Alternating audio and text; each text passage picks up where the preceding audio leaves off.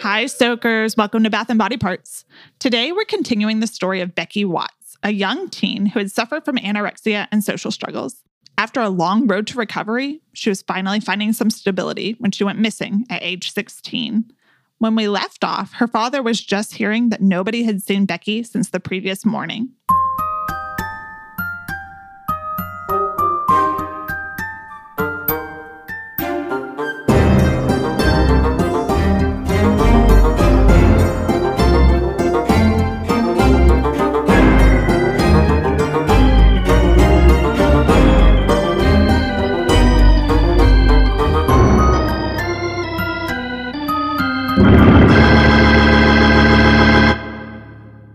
The following episode contains content that may be disturbing to some listeners. Please use your discretion. Now, Darren returned home to find Angie, Nathan, Shauna, and Becky's friends all looking anxious.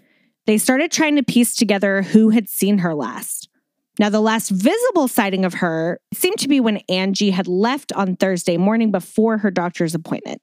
Shauna heard her leave the house around 11:15, but hadn't actually seen her. And now Darren had all these alarm bells going off.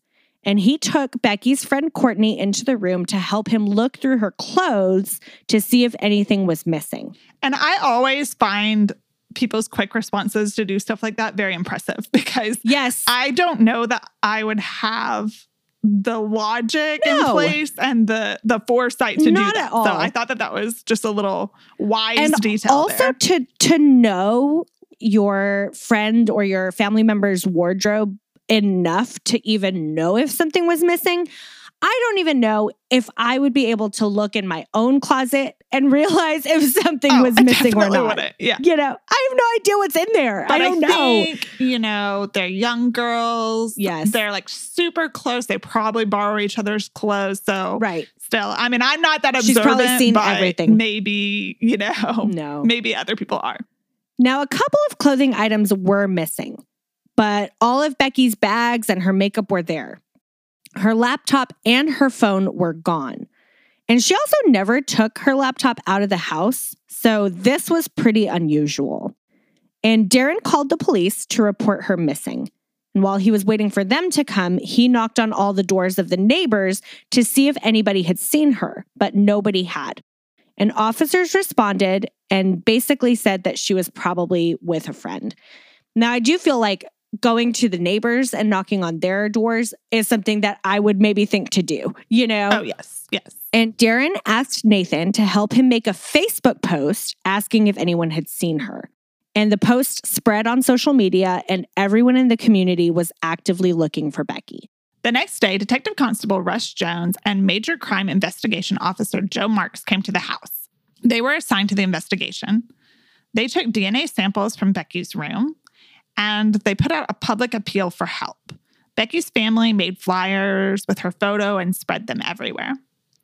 Darren tried to hold a press conference to get more attention. He was so emotional, he couldn't even get through it, and he had to have another family member step in.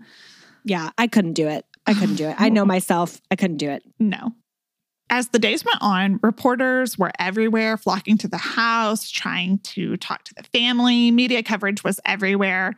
And Darren did feel like this was very invasive, but he always made a point to stop and talk to the reporters, give them a statement, because he knew how important media coverage is in a missing persons case.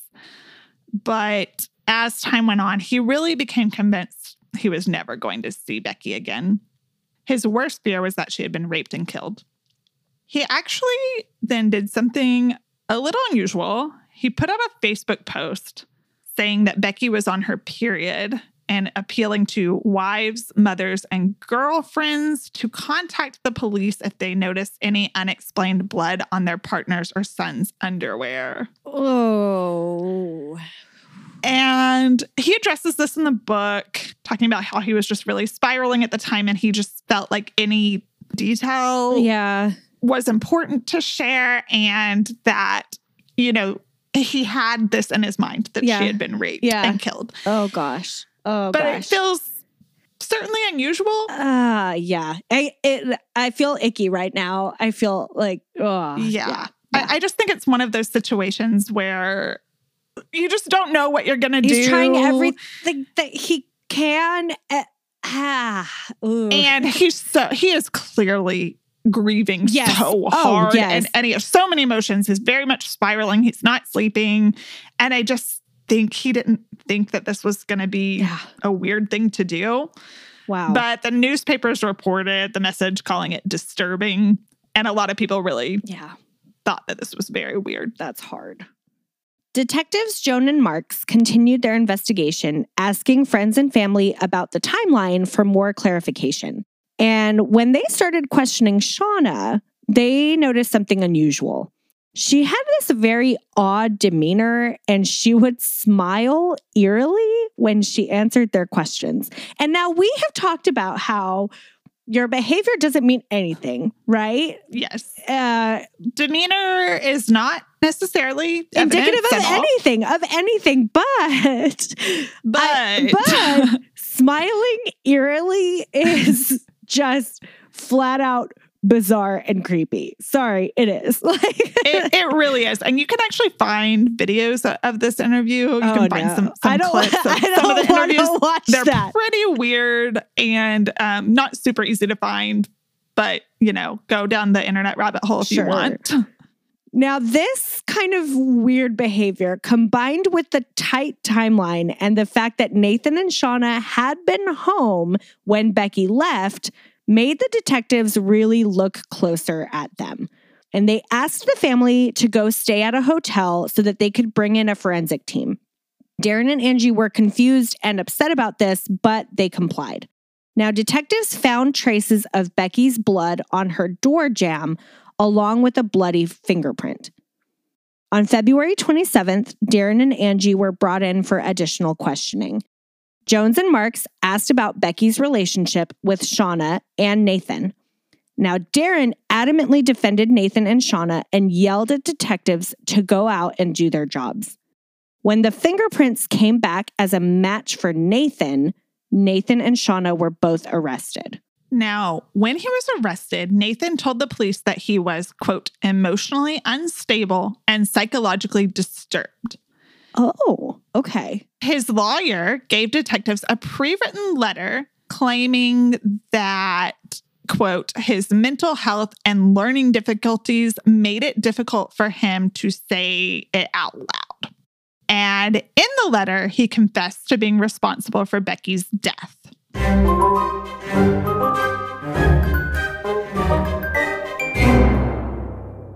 In the letter, he says that he had planned to scare Becky. He didn't like her. He felt that she was disrespectful to his mom. He felt like she was attention-seeking. And so he wanted to teach her a lesson. So he packed up a kit with handcuffs and a bag and a mask, and he waited until Shauna went outside for a cigarette. Then he went to the trunk of his car, got this bag, went to Becky's room, put the mask on, and planned to force her into the bag, kidnap her, take her into the woods, tie her to a tree, and tell her that she had to start treating people better, and then he was going to let her go. That's a big what the fuck from me, for sure. I mean, for sure. That's just a lot there. Wow. Yeah. And the fact that he claims that he was going to do all of this while Shauna was outside smoking a cigarette, I guess. Or maybe he's just going to disappear and Shauna's not going to think it's weird that Nathan and Becky are gone. Is Shauna just going to smoke an entire pack of cigarettes this entire time? Right. Like, what's happening here? Are her cigarette breaks day long? I mean, obviously that story doesn't make any sense. Wow. Yeah. But we'll get into that a little bit later on. But he says that when he went into her room and tried to force her into the bag, the mask slipped and he panicked and strangled her when she saw his face. He then claimed that he put Becky's body into the trunk of the car while Shauna was still outside smoking and waited until they went home later. And then he moved the body into the bathroom and dismembered the body. Obviously, after this confession, Nathan gets interrogated further. And in this interrogation, he broke down crying, begged the police not to read the letter out loud. And he told the police officers that they would find her body parts at a house in Barton Hill, and he gave them the address. When they arrived on the scene, police officers found several suitcases, bags, and a blue plastic cooler. Inside the bags were packages wrapped in cling wrap. And when the officers unwrapped these packages, they found Becky's body parts, including her decapitated head and her torso. Whew. Oh, this is not easy for us to tell this story because it is so, I feel like this one has an added level of sad and just, that whole thing disturbing. Is very hard. Yes. Now, when Darren and Angie heard that Nathan had confessed, they were in absolute shock. They couldn't believe it, and they didn't understand any possible motive. And following the arrest, Darren and Angie struggled, and their relationship suffered. Darren was outspoken about wanting to kill Nathan, and he would lash out at Angie. And it was a really hard time for both of them, and they turned to alcohol to cope. And I don't blame them for turning to alcohol because they've had so much stress as a family already before this happened, and this would just catapult you into the darkest time. Definitely. Absolutely. It feels like an impossible situation for both of them. Yes. Darren is obviously shattered. His world is shattered. His daughter has been murdered. The person that he views as a son is responsible. Yeah. Angie, I feel like, has all these other added emotions. She's got so much going on. This is her child. Oh my God. That has taken the life of somebody that she views as her child. Yeah. And the burning questions in their mind was just, why? Why did this happen? What possible motive could there be? And in March of 2015, the preliminary hearing was held. Nathan was indicted on murder charges, and Shauna was indicted on charges of perverting the course of justice. But when investigators made additional discoveries, those charges changed. When they got Shauna and Nathan's phone records, a more clear motive became apparent. For months, Shauna and Nathan had exchanged text messages talking about kidnapping young girls. Here's an exchange from December 9th. Nathan wrote, "Fuck you. Bring me back 2 pretty schoolgirls then." And Shauna replies, "LOL, yeah, I'll just kidnap them from school." And later that day, Shauna wrote, "Just went to Cost Cutter and saw a very pretty petite girl. Almost knocked her out to bring home. LOL, XOXO." Nathan immediately responded, "Don't you almost me. Now fucking do it, bitch. XXXX." Nathan had a huge collection of rape porn with young girls in it. And Shauna had even messaged another teenage girl on Facebook in an attempt to form a relationship with her. Shauna told the police that Nathan had grown sexually frustrated with her and had initiated a threesome with another girl, and that he also frequently solicited prostitutes. So based on this evidence, the prosecution upgraded Shauna's charge to murder. And I'm sorry that I had to read those text messages. Very disturbing. Yeah. This is a next level disturbed couple. This is disgusting. 4 other people were indicted on charges of assisting an offender. Nathan had offered to pay them £10,000 to help him move the bags with body parts and store them at one of their houses. 2 of those people took a plea bargain, and the other 2 stood trial and were found not guilty. Now, all 4 of those people maintained that they believed that Nathan had been involved in something shady, obviously, but they assumed it was a robbery. They did not know what was in the packages, and they did not know about the murder. On October 6th, 2015, the trial for Nathan and Shauna began. At the trial, the prosecution established that the murder had been sexually motivated and planned well in advance. 2 stun guns had been ordered in Shauna's name a month before the murder. Their theory was that Shauna and Nathan had packed kidnap kits, waited until Angie left, then arrived and attacked Becky. After she died, they put her body in the car and stayed around the house acting normal. Later that evening, they left.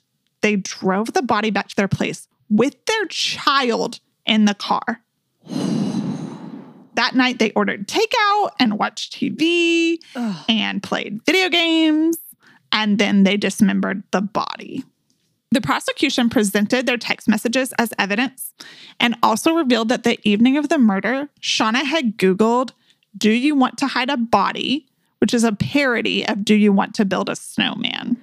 Wow.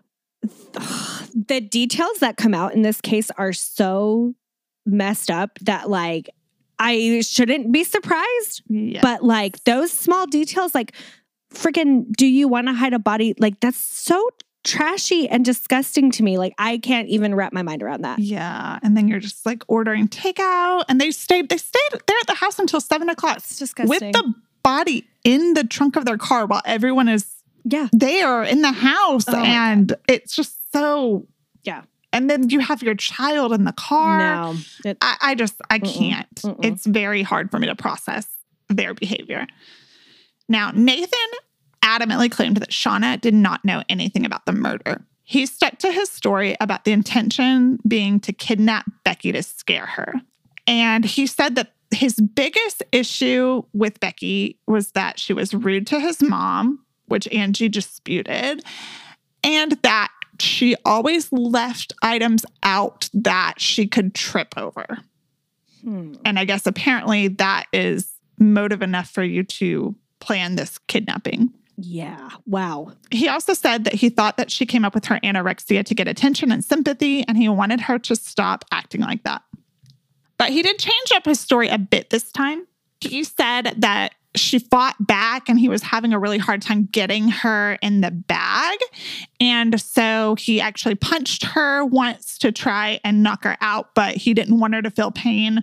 So he attempted to strangle her just enough to get her to pass out. But then he realized that she wasn't breathing, and he checked her pulse and realized that she was dead.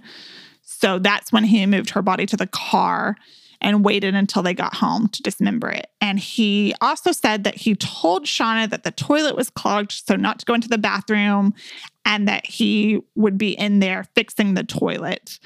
And that when she heard the sounds of the circular saw that he used to dismember the body, that she likely just assumed that he was fixing the toilet.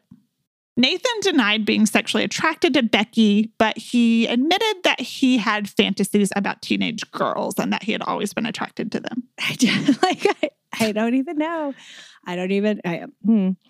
There's just so much there, and I don't even really know how to unpack it. Nope. But I just find Nathan's story obviously completely unbelievable. Right. Because definitely when you fix a clogged toilet, you need a circular saw. Yeah. Don't you always use that to unclog a toilet? I think most of us use a plunger. Shauna also said that she knew nothing about it and that she was disgusted. She said that she was scared of Nathan. And she claimed that the text message exchanges were sarcastic, and her search for "do you want to hide a body" was just a coincidence because she was trying to cheer Nathan up by showing him a video. So instead of finding a video like an animal video or a silly, happy video, this is what you're going to use to cheer up your freaking psychotic boyfriend. Okay. I mean, I really would have gone with somebody else was using my phone. Right. Just like, at this point, you supposedly now know that Nathan was actually trying to hide a body. Right. And you're going with, it's just a coincidence that I Googled, "do you want to hide a body?" Well, yeah. Ob.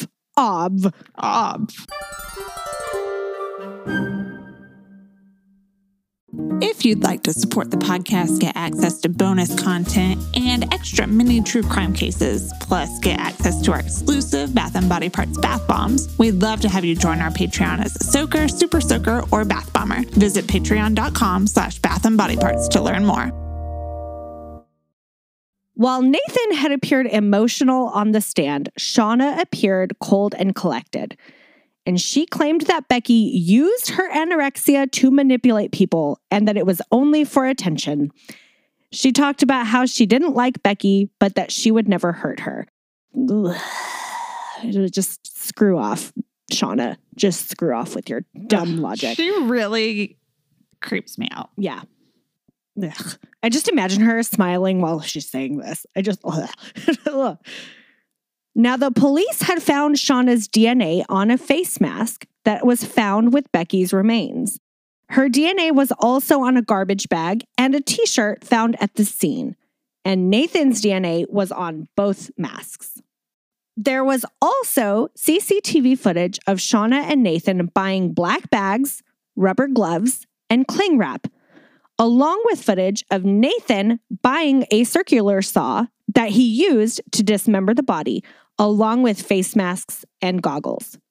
Police footage showed Shauna giggling during questioning. So not only is she smiling eerily, she's also fucking laughing. Despicable. Despicable. Yeah. Forensic pathologists revealed that Becky had been stabbed 15 times and dismembered in 8 locations. Nathan claimed that he had stabbed her to, quote, drain the body of fluids. Friends of Becky's testified that in the 2 years leading up to the murder, Nathan had repeatedly told Becky that he was going to kill her and describing how he would do it in graphic detail.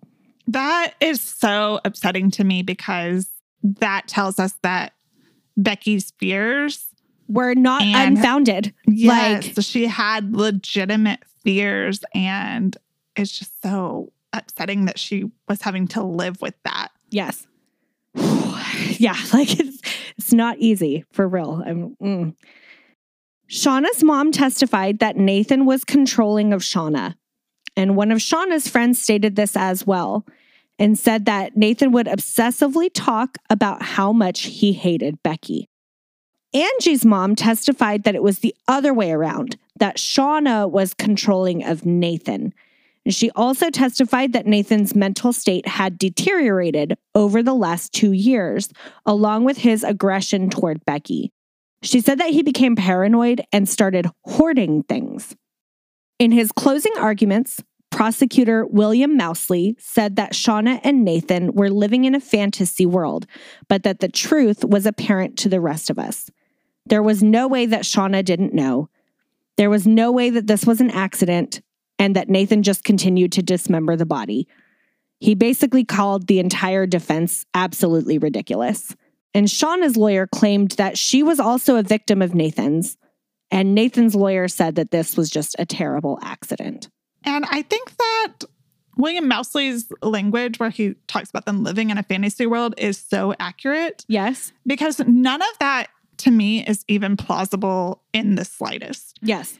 If you wanted to teach somebody a lesson, why would this be the way that you're going to go about it? Right. If it was going to be the way that you chose to go about it, how does your plan make any sense? You're going to just go take her into the woods and tie her to a tree, and then you're just going to let her go, and she's just going to... And everything's fine after that?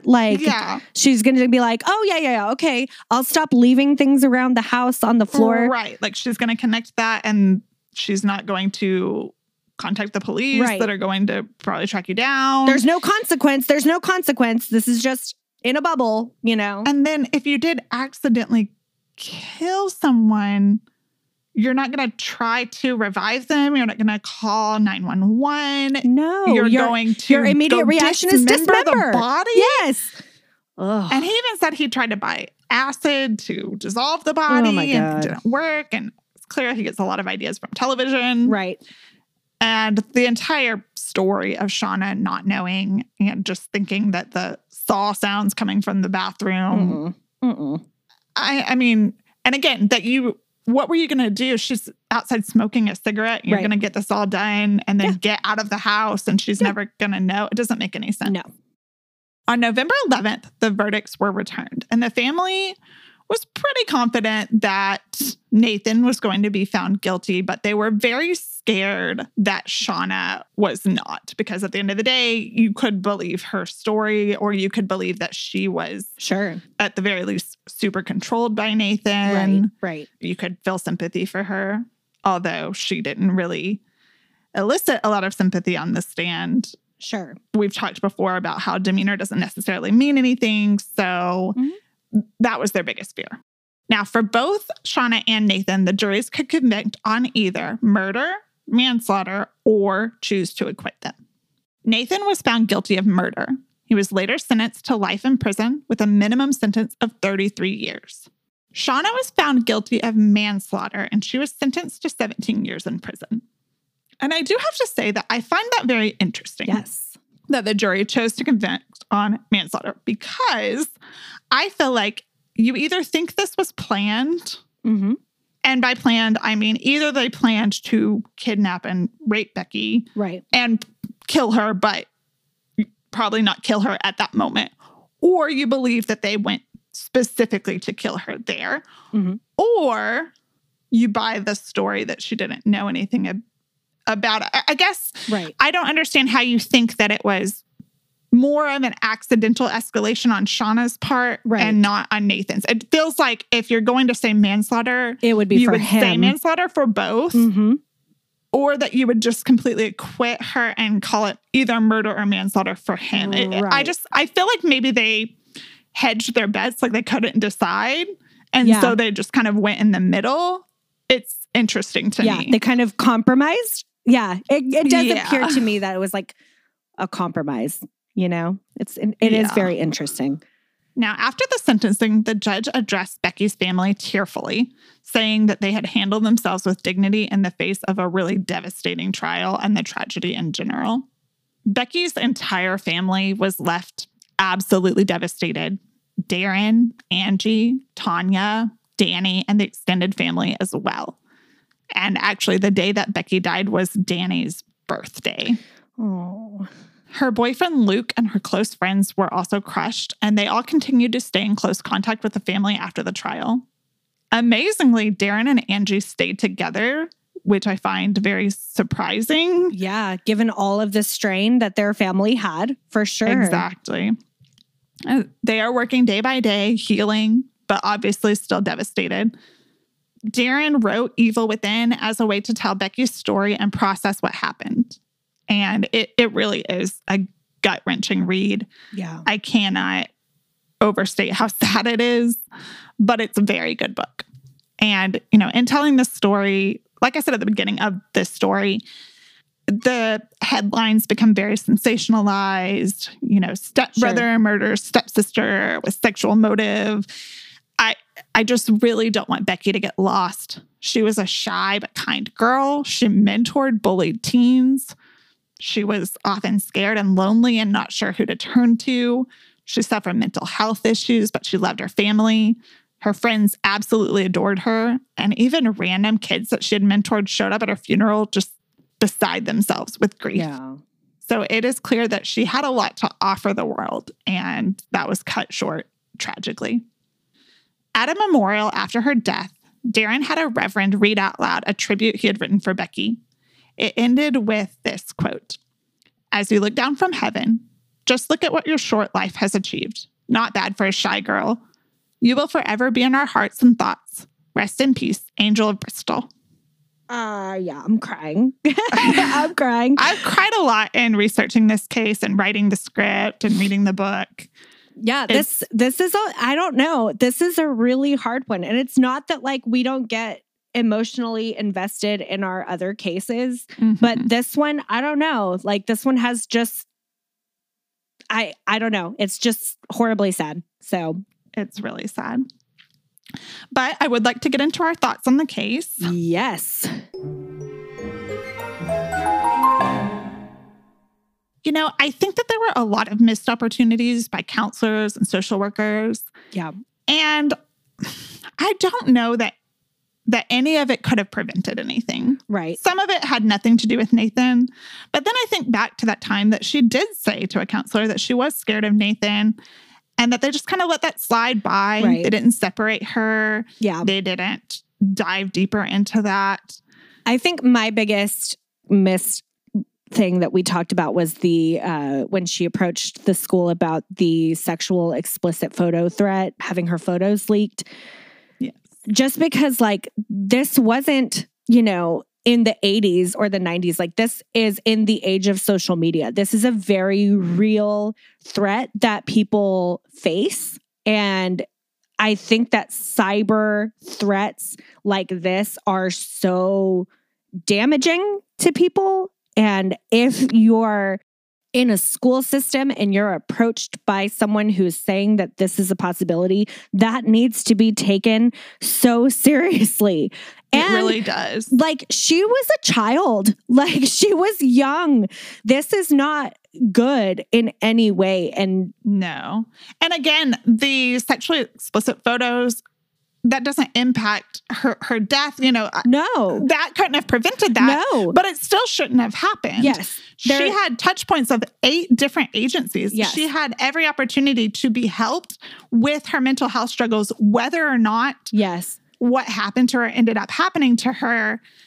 And she was just let down by the system over and over and over again. And we know that any sort of social work, any sort of organization in any country, anywhere, is overwhelmed. Their social workers are given so many cases, and it's unfortunate, but it is just a fact that not everyone gets the services that they require and that they need to have a healthy, stable life. And there's nothing that we can do about that other than just talk about and bring awareness to that fact. And like, I have family members who work in social work, and I respect that work so much, but I know it's not easy, and I know it's extremely difficult to meet all of the demands that you're given, especially in our country with all the underfunding and all of those things. But like, this is by no means an attack on them. It's just so unfortunate that she didn't get what she needed from so many different agencies. You know, and people who go into social work go into it for very good reasons, and they really want to help. But I think oftentimes they are so bogged down by the system that they can't help. And it's just really sad. The system is set up against them. Yeah. And in turn, that means that the system is set up against people who would benefit from, you know, more one-on-one investigating or any of those things. Like, it's a ripple effect in a very negative way. Yes. The other thing that I think that this case really brings to the forefront is mental health in teenagers in general. Yes. Obviously, Becky really suffered from a lot of mental health issues and did not get help, even though she was seeing counselors. Yes. It just didn't seem like she was really getting the help that she needed, to me. Yeah. And then you have to think about Nathan. Yes. He was exhibiting very concerning behavior very early on. He had a car full of 12-year-old girls. When he was 19. So, you know, I don't blame the family at all for not raising alarms earlier, but it just makes me wonder if there were other signs that were missed along the way with him. Right. You know, were social workers around him and could have identified some concerning behaviors earlier on and maybe steered that in a different direction? I don't know. It's hard for me to believe that he wasn't showing something. Yeah. And of course, looking back with hindsight, we would look at it differently. Of course. But I do feel like because there were so many touch points on the family with social services, it just mental health of teenagers in general is not treated with enough levity and enough seriousness. Yes. Because a lot of times we hear, oh, they're teenagers. They're just acting out because that's normal, right? Mm-hmm. Like, it's just normal. That's just the way they are. Boys will be boys. They always like girls that are younger and pretty and, you know, all of these things. And there's no clear line of like, where does it become not normal, right?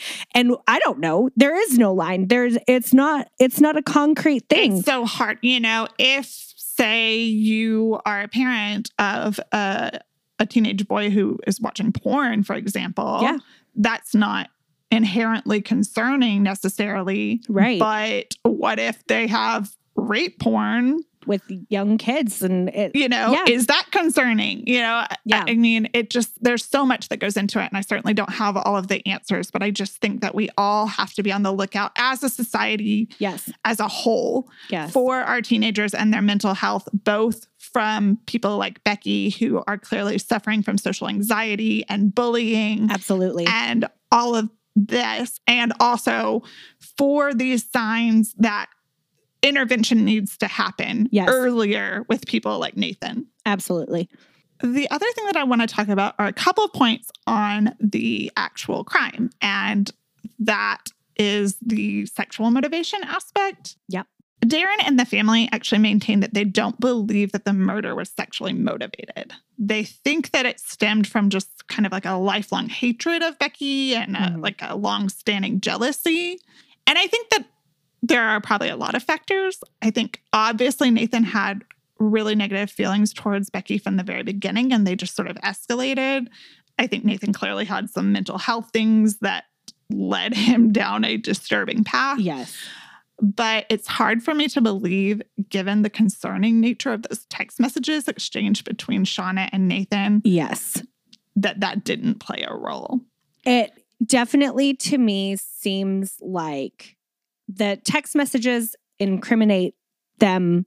Like they're self-incriminating. Yes. And I don't feel like there's any, you can't say, oh, it was just a joke. I think that what it makes me wonder is if it wasn't Becky, would it have been a random other teenage girl that they saw at a shop? I think about the other girl that they were messaging before. Yes. Was that the intention there? And how far was that going to go? And I do think that there's this element that, Nathan hates Becky. He's jealous of her. He doesn't like the attention she gets. He feels like she's manipulative. He's got all this weird mental health, whatever. I'm not trying to diagnose him with a specific thing, but clearly some sort of compulsions. And then I think that there's the element of a sexual attraction there that makes him kind of like hate himself. Hate himself and then put that hatred on her. And I think that all of that escalated it to being Becky. But I do think if it wasn't Becky, it was going to be somebody else. I also feel like the fact that it's almost like he had this lifelong hatred of her, and the fact that she was murdered at the age of 16, kind of like when at the age of 16, a lot of girls start looking more like women, their bodies change, all of these things. And I do feel like that kind of makes me think that aspect of it is there because he had the motive his entire life, right? And so he could have done it so much earlier, but he didn't. And so that makes me think that definitely did play a part. I agree. And just to leave off here on my final thought is I just feel so bad for Darren, obviously, but also for Angie. Oh my gosh, yes. I cannot imagine what it is like to know that the child that you love is capable of this. Yeah. I'm sure that you question yourself as a mother. You question what signs that you missed. And I don't think that there was a way for her to have ever known that anything like this was going to happen. And I feel so bad for her. And she's sick. She's ill. She has this debilitating illness on top of all of this. My heart breaks for her, for sure. So bad. And then I'm sure she has to wonder if she gave him more attention, if it would have stopped it. But I don't think that it would have. But when you're in a tragic situation, it's so easy to blame yourself. All of that self-doubt for sure.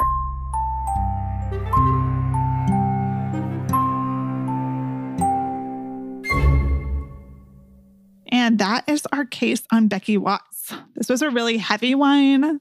Thank you guys for sticking with us if you did. Yeah. Whew. And now it's time for self-care and prepare. So for my self-care tip, I am going to recommend something so strange. It's a foot callus remover. Okay. All right. I like it. I've used like pumice stones and I try to take care of my feet, but like being a new mom of 2. Yes. I don't have a lot of time to take care of myself the way that I used to. And my husband has this foot callus remover that it looks like a cheese grater. Okay, I have one of these. Okay. Yes. So now I got one and tried it for the first time, and I was so grossed out by it. Oh, yes. But it's amazing. Oh, yes. Like it is one of those things that is so gross, but so gratifying at the same time. Yeah. Oh, yeah. Every time I'm like, this is disgusting, but also I can't stop. Yes.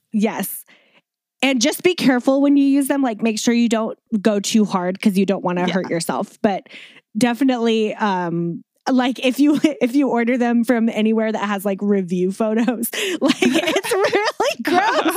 It's so gross, but it is effective. It is effective. So gross, but so effective. Yes.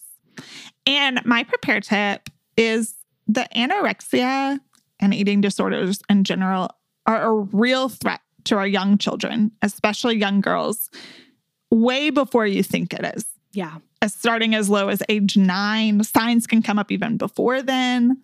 So it's just really important to be on the lookout for that. It's important to model healthy diet and mindset habits around food and to think about the way that you address food around children. You know, it's so important. They take all of that in and seek help early if you see any concerning behavior. And I feel like it's almost like going to be happening earlier and earlier in the fact that kids are watching a lot more TV and YouTube and all of these things. And so even picking media that has more, bodily representation other than just this thin ideal body or whatever, like just I think about the movie Encanto, and I think about how those girls in that movie are built differently and how the kids in my class are like, they're celebrating being strong and being, rather than being just beautiful. Right. Right. And then those girls are other different body types in general. Other different body types. Body positivity. Exactly. So we would love to hear your thoughts on this case. Find us on social media at Body Parts Pod. Okay, Soakers, we'll leave it here for today. Tune in with us next week to hear another tale of true crime. Until then, self-care for the best, prepare for the worst, but most importantly, take care of yourself. We'll catch you next time on Bath and Body Parts. Bye! Bye!